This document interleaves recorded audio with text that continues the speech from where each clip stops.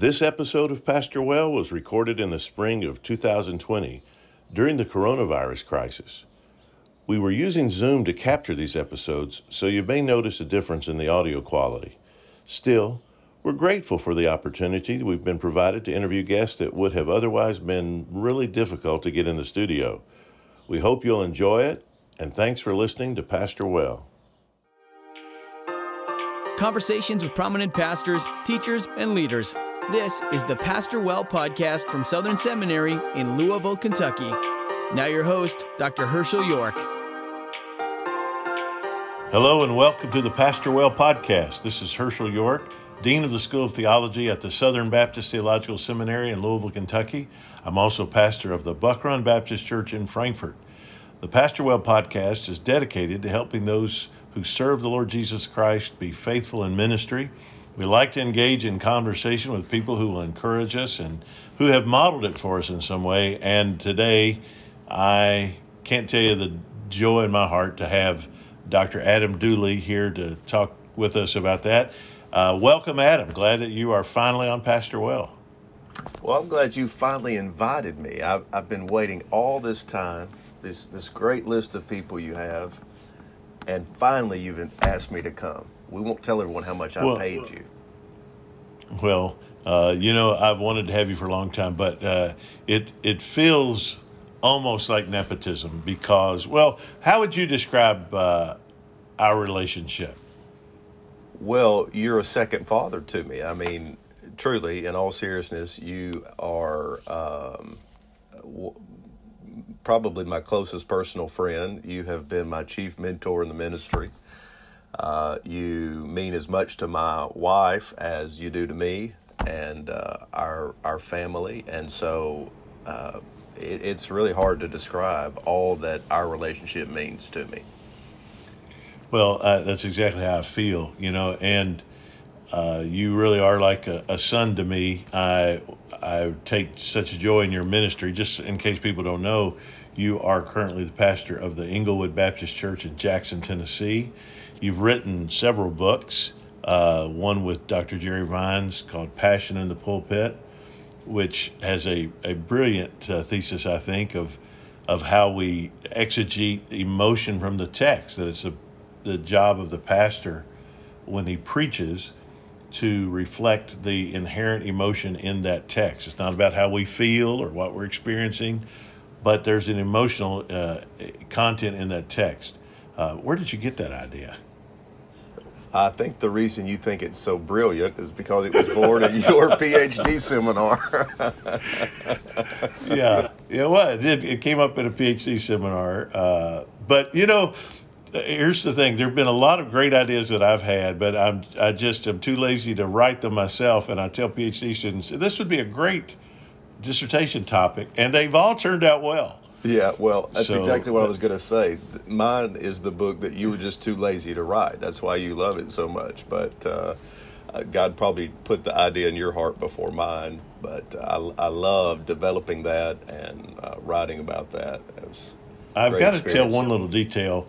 You tried to acknowledge this in your original introduction, which I read. You really did give me that kind of credit, and you said you no longer know where my ideas end and yours begin, and your publisher took that line out. They did. They took it out. I did my best to give you the credit for it, but that's so true because we have had so many conversations in so many places, not just the classroom, but just in the rhythm of life, and I say a lot of things that I'm probably parroting you and don't even know it, so... that's not just true about preaching either, by the way. Yeah, that's an important thing in life. I'm truly honored to have been a mentor in your life. But man, guys did that for me. There's not a day that goes by that I don't quote. I mean, some of them people have never heard of. Of course, my dad was my primary influence. Adrian Rogers, of course, was just massive in my life. There's not a day that goes by that I don't think of something Adrian Rogers taught me and implemented. And a lot of what I've taught you is simply stuff I got from him. And then there are men that nobody other than my small little group of independent Baptists I grew up with would know. A guy like H.H. Overby, John Hatcher, Harold Bratcher. I mean, there are men like this that most people don't know about, but man, I learned from them and they influence my life every day. And so mentoring is an important part of ministry, don't you think? Yeah, there's no question. I would say more than half of what I do in the pastorate is the result of mentoring. Um, what I got in the classroom there at seminary was so important, and I don't ever want to diminish that. But a lot of people can gain knowledge in a classroom that they don't know how to use in a local church, and so I think mentoring bridges that gap. And so much of what I've done, I watched my pastor growing up. I watched you do there at Buck Run, and in some of the places where we've spoken together. I think we're all just creatures of what we see in others. That's right. And that's the model Jesus gave us, is that we should be making disciples. Paul talked about committing to faithful men that they in turn might teach others. So none of us should claim originality. And all of us owe a debt to those that have come before us. Furthermore, I think we owe a debt to those that are coming after us. You have mentored people. You and I just a few months ago went out to Phoenix, where Dr. Brian Arnold was inaugurated as the president of Phoenix Seminary. He was a young man in your church that you mentored and discipled. That's right. When I was at Southern, I tried to create what we had in the classroom there in my local church. Had about 12 guys that I took through a book on preaching. I let all of them preach just like we did in your classroom, and really tried to step into their lives. And that has translated now into how I pastor and disciple people in the church. Every week I meet with 5 men and just pour into them the way others have poured into me. And I would say that's where real ministry happens. As much as I love preaching, there's an accountability element that is sometimes lost on Sunday mornings that you can really bring to a table where you're looking at 4 or 5 other men, men with men, women with women, and you just really pour into one another and say, don't just do what I say, do what I do, and here's how I do what I do. The greatest gains I've seen in ministry have been in settings like that. That's exactly right. You and I can remember maybe not the first day, but the first time I noticed you in my preaching class, sitting there, and you were young. I tell you what I liked about you. You were serious about preaching. You were not too serious about yourself. And that's the kind of guy I like. Yeah. I like a guy who doesn't take himself too serious, but takes the things of the Lord seriously. So you and we've been in each other's lives. I've got to tell a couple things just so people get a context, because I really want to talk about your most recent book, Hope When Life Unravels, because it is an incredible story about your son Carson's leukemia. But to give it a context and the way it happened even in our relationship. So you were my student, both at the MDiv level and the PhD. I was your supervisor. We went on mission trips together. You went on a trip to Brazil with me. Now, that one was notable for a lot of reasons. I'm trying to figure out how to tell this. So I speak Portuguese, and I taught you fake Portuguese. That's right. I speak fake Portuguese fluently to this day. Yeah. So instead of telling you the real phrase for thank you, I told you a phrase that is a statement of gastrointestinal confession.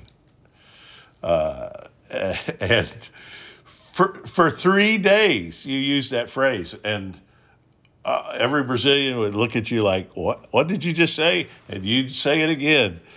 And then you'd say to me, I don't think they understood me. I'd say, you just got to speak up. You just got to say it louder.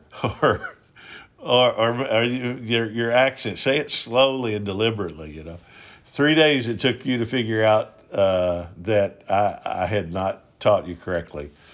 So those are the kinds of things that I've done to you through the years. We laugh a lot when we're together. I remember one time we went to the Southern Baptist Convention together and roomed together. And like I took pictures of your skincare products and tweeted them. Yeah. Now, I do want to say our relationship is congenial enough that you do embellish some of these stories. I don't have skincare products, just so your audience knows, but I love that you want to tell that story. Yes. Well, they were something. I don't know. They were in your suitcase, so. Maybe hair products. Hair products, yeah. And was it? I don't know if there was there Rogaine in there. I'm not sure. The moral of these stories is I have learned as much about how not to treat people from you as I have learned how to disciple people from you.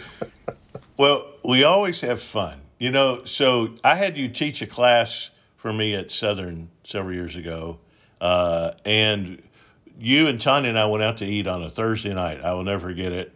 And in a seafood restaurant. And we were like little kids. We were laughing so hard we were crying. And I know people around us were, I think, annoyed with three adults acting like kids in church, who couldn't stop laughing. And but we had a great time. That Sunday afternoon, right after church, my phone rang, and it was you. And I had just seen you the previous Thursday night. We'd had this incredible time. But immediately when I heard the tension in your voice, I knew something was terribly wrong. Tell us about that day. Well, that was July 10th, 2011, and that's really where my new book begins. I had been in Kentucky teaching at Southern, and really had one of the greatest weeks of my life. That night was part of just great visits with family and friends, and we headed back to Mobile, Alabama, where I was pastoring at the time. Got in late, and my wife, Heather, had noticed a rash on my son's neck that left her very concerned. It was bright red, but it was smooth to the touch. And so when we got up Sunday morning, headed off to church like we always do, she said, I think I need to take Carson to the pediatrician and get this checked out. And so she did. And I went, I preached, concluded the Sermon on the Mount, where Jesus talks about a house built on the rock and a house built on the sand, and really charged my people to build their lives on the right foundations, not knowing what kind of storms are going to come. And as soon as I finished that sermon, I had a text message from Heather saying, you need to come. They're running some tests, and I'm scared. By the time I got there, we were awaiting the test results, and by 2:00 that day, we received the terrible news that Carson had leukemia. And there was just so much panic in my heart that I didn't know what to do. And that's when I picked up the phone and called you. I have often joked and said, my number one rule in the ministry is to just do whatever Herschel says to do. But there's a lot of truth there. And so I didn't know what to do. And just by impulse, I picked up the phone and called you. And I'm glad I did, because it helped me regain my composure. I really needed to lead my family well at that moment. We had some big medical decisions that we had to make. And it just had a soothing impact on me. There's parts of that conversation I'll never tell anyone about, but it really helped me turn the corner and start to handle the situation in front of us. One thing I knew, Adam, was that in spite of how it felt or how it looked at the moment, God had been preparing you for that moment. Yeah. Yeah, your whole life. Yeah, I can look back on my life and see that. I think God prepared me, as evidenced by the people He put in my life. So, you're an example of that. I can go all the way back to my elementary school days. When I was in the 6th grade, my favorite teacher had a brain tumor. His name was Abe Anglin. He had multiple surgeries to remove that tumor. And I used to take care of him in our classroom. He died when I was in the 8th grade at age 26. And I remember the grief of that and having to process that. I think God used him to prepare me for that day in 2011. My executive pastor at the time had a daughter who was treated at St. Jude Hospital in Memphis, Tennessee, 30 years prior. And he was right there in my life at that moment as well. So it's incredible to see how there was just a convergence of people and influence and experiences that helped me to step up and walk through that moment with my family and with the Lord. What I love about your book, Hope When Life Unravels, is that you use your story and you tell your story, but it's not based on your story. It's based on the Scripture, and it really does help people who are going through anything. I mean, there are all kinds of circumstances in which we find ourselves that we don't understand why God has allowed this. We don't know what the outcome will be. We're terrified of what might happen. And you, throughout that book, just take scriptural principles and apply and help suffering Christians think through the providence of God and the trustworthiness of God. Right. Yeah, I really had two goals for writing the book, and one was very personal, but the other is exactly what you just stated. The personal goal was Carson was just 3 years old when he was diagnosed. He was treated for 3 years, and so he has begun to forget, all that we went through. And he was forgetting even while we were there. By the time he was 6 years old, he had forgotten much of what happened at the beginning. So I kept a journal, and I wanted to capture those moments where God really grew us and taught us so that he could remember it. But I also wanted him to learn from it and use the things God taught us whenever he faces difficulties in his life that have nothing to do with cancer. I probably should say to your listeners, Carson is 13 now, and he's doing fantastic. He's been cancer-free since 2014, and you would never know that he had leukemia at this point. So I wanted to capture what God taught us to give to him as a gift. And God really just burdened me that, hey, this might be valuable to other people. So it really isn't a book about cancer. I tell things that happened to Carson, but to raise more common questions that people ask, with the goal of helping anyone who's facing any kind of trial look to the Lord and depend upon the Lord. So I hope we've been able to do that in the book. And if I can say something that on one level is sort of unpleasant, what you write in that book would have been just as true had the Lord taken Carson home to be with him.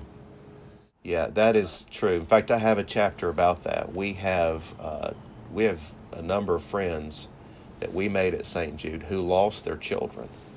I mentioned two of them by name in the book, and the point of the chapter, much like at the end of Job's suffering, is that God was just as faithful to them as he was to us. Now, the outcome of our trial was different, but God's faithfulness remained. God's purposes stood. God's glory was magnified in different ways in each circumstance. But the bottom line is, he's God, we are not. And the greatest lesson I think God taught us through the whole ordeal was that God really is enough. If you have the Lord, you have all you need. And it's not outcomes that make us or that sustain us. It's the Lord that sustains us. And we really can endure all things through Christ who gives us strength. And I'm thankful that I know that. I've preached that for years. But there's a difference in preaching what you know and preaching what you've lived. So it's an incredible gift that God's given to our family. All healing is temporary. You know, we're still going to face death, and our hope is in the resurrection. And that's the ultimate healing that we live for and long for. I would, if a child of mine had cancer, I'd plead with God and beg God and do everything I could for that child's life to be sustained and spared as well. But our hope is in Him, not in the particular answer to the prayer. Well, that's so true. And one of the things that I have forecasted in my mind is that, you know, as you said, I pray God will give Carson a long, fulfilling life of building God's kingdom. But at some point, he will face another health crisis that will end in his death. And I tried to write the book in such a way that the lessons of this book will help him just as much then as they are helping us now. Because it really isn't tied to the outcome. And what you said is so true. All suffering is temporary, not because all suffering goes away in this life, but ultimately because this life pales in comparison to the life that we have in eternity. And so the temporary nature of it isn't limited to circumstance, time, or space. You did not go through this alone. You went through this with your incredible wife, Heather. Tell us about Heather. How'd you meet her? Well, I met Heather. I preached revival in her church, and let me just tell you, it was the best revival I've ever had. She is the greatest love offering I ever received from a church. And it was one of those old-fashioned revivals where I preached from Sunday to Friday. We just conversed all week and had our first date 1 week later, and it was great. And that's about the time that I got you involved in all of it. I know you love to tell that story too, so there's your segue. But you tell it. Well, we had been dating just a few months, I think, at that point, and she really is incredible. I mean, she's incredible, yeah. She's beautiful on the inside and the outside. She makes me a better pastor.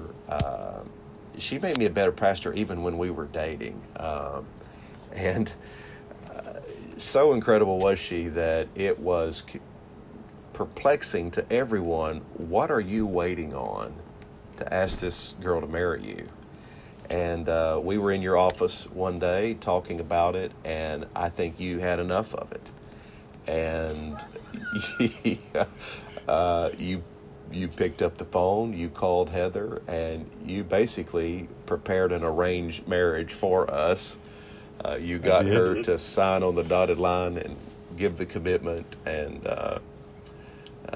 asked for an assurance that she would say yes. All of this while I was listening, and I'll never forget her giggling on the phone and wondering what this was about. But shortly after that, I indeed proposed. I'll never forget. I asked her, if he asked you, are you going to say yes? And she giggled. I said, no, I want an answer. She said, yes. I said, okay, hang on. And I handed you the phone. And you went, hi, Heather. Then you were all sheepish and said, I'll talk to you later. And I think that was right before Thanksgiving or somewhere in there. And a ring was forthcoming pretty soon after that. I should say, too, that was also right after you and Tanya and Heather and we all went to dinner one night, and you guys just were glowing about... First night. I said, this is your gal. First night Tanya and I met her, we were both looking at you and saying, what on earth are you waiting for? I just saw she was a perfect fit for you. And she has not disappointed. I was I was as sure about her for you as I was about Tanya for me. And that has proven to be 100% true. And going back to what you said earlier, when you think about God preparing me for Carson's illness, God giving me Heather was part of that preparation. Obviously, there'd be no Carson apart from Heather, but I can't imagine having walked through that trial with anyone else. Heather has such a stabilizing, calming effect on our home. She has built a haven of protection around all of us. And,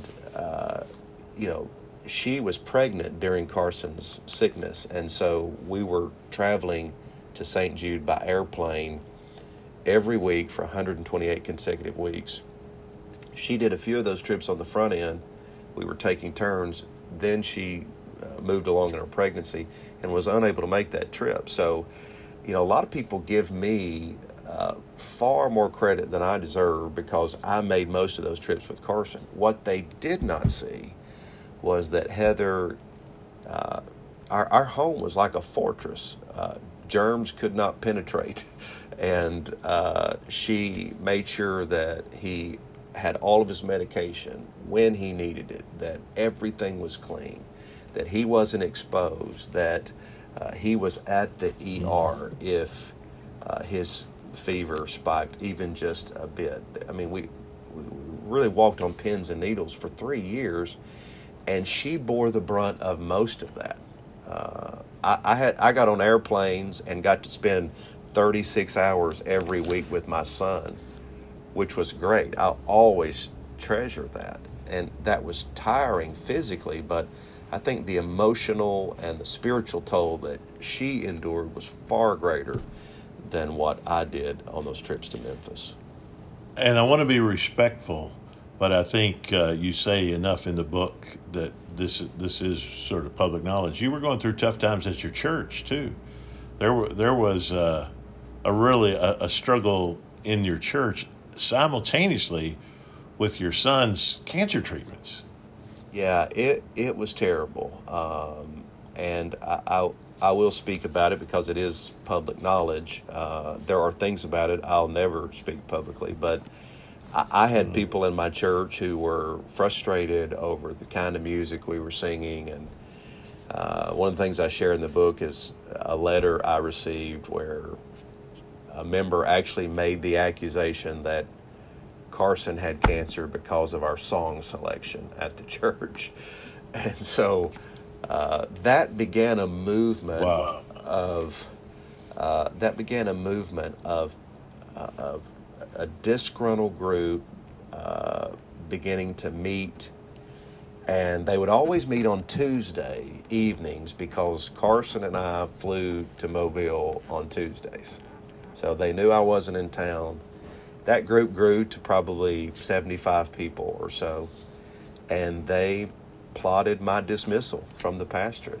They were frustrated because I couldn't get back in time on Wednesday evenings to preach in a Wednesday night service, and it felt like the wheels were coming off there. It felt a lot bigger in the moment than it does now looking back at it. Sure, but, yeah.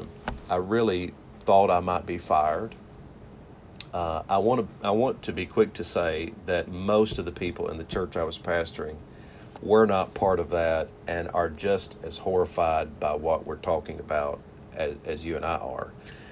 But it was awful. They mailed letters to the entire church roll, and it all came to a head on a Sunday morning, and by God's grace, we endured that.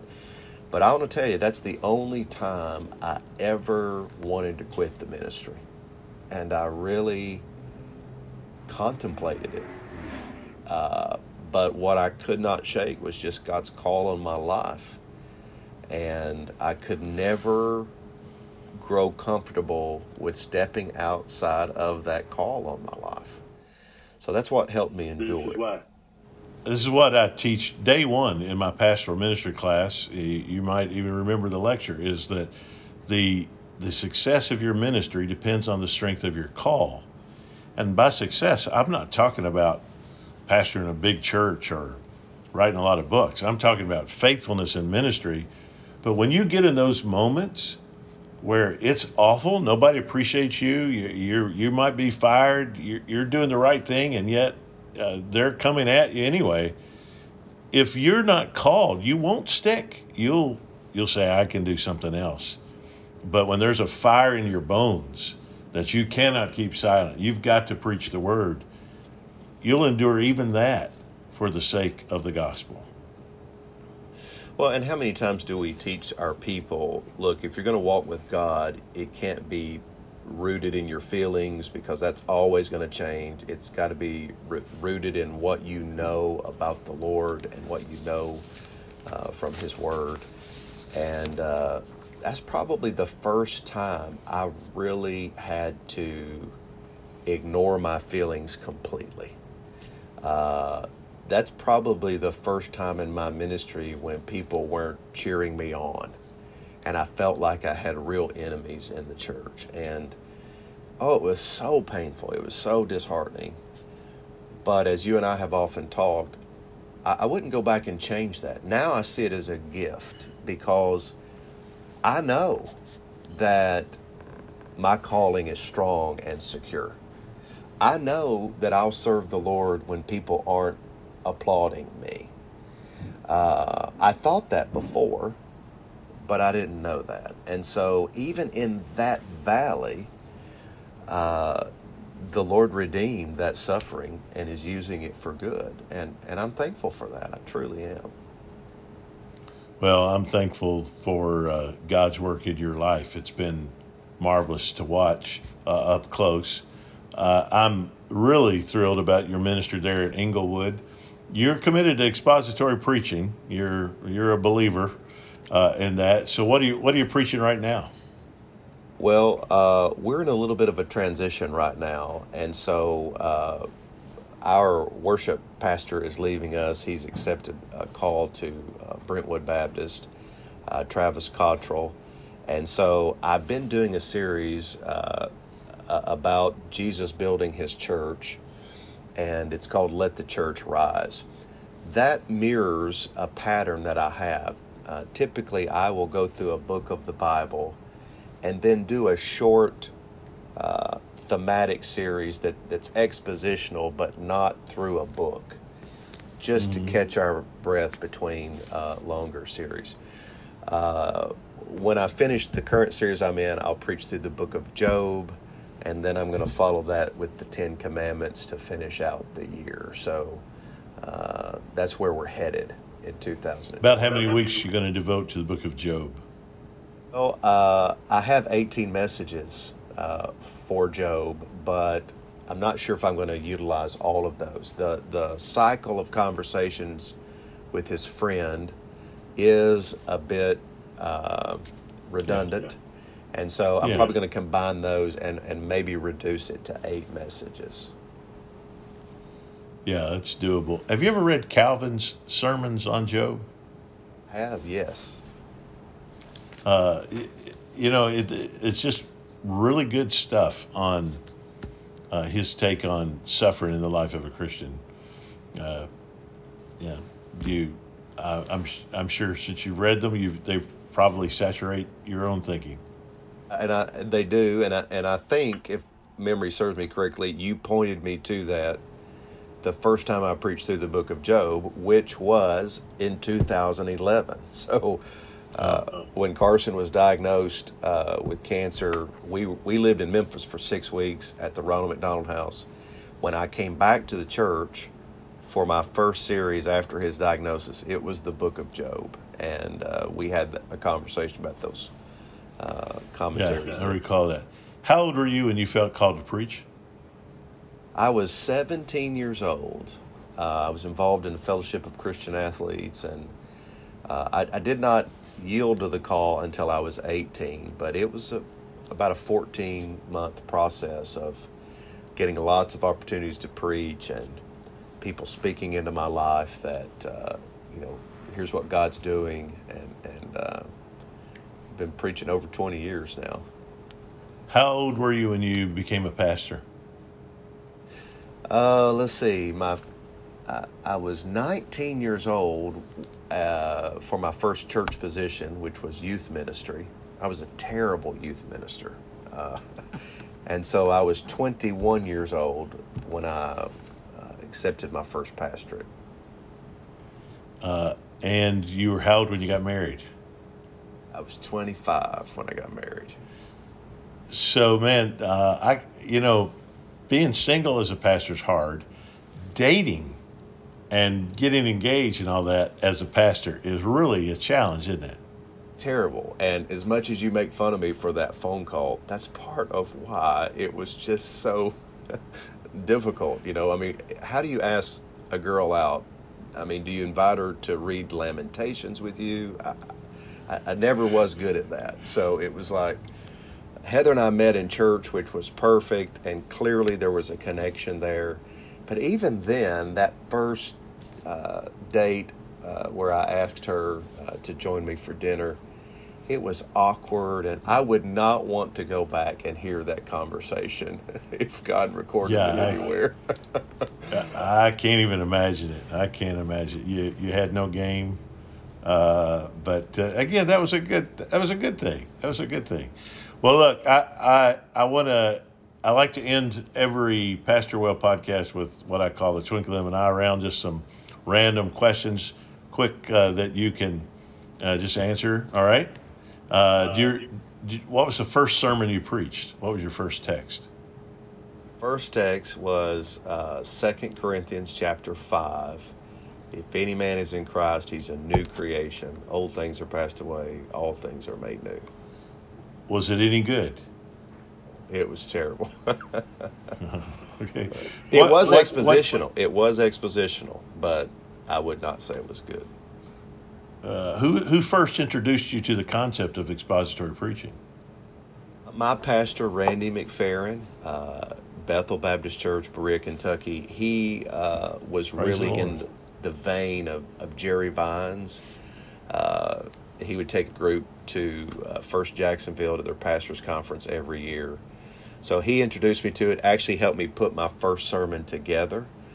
It wasn't bad, by the way, because of him. That was all on me. Yeah. But he taught me how to, I'll never forget, he said, every text and really every verse, if possible, you want to explain it, you want to illustrate it, and you want to apply it. And I still follow that basic trajectory in every sermon that I preach.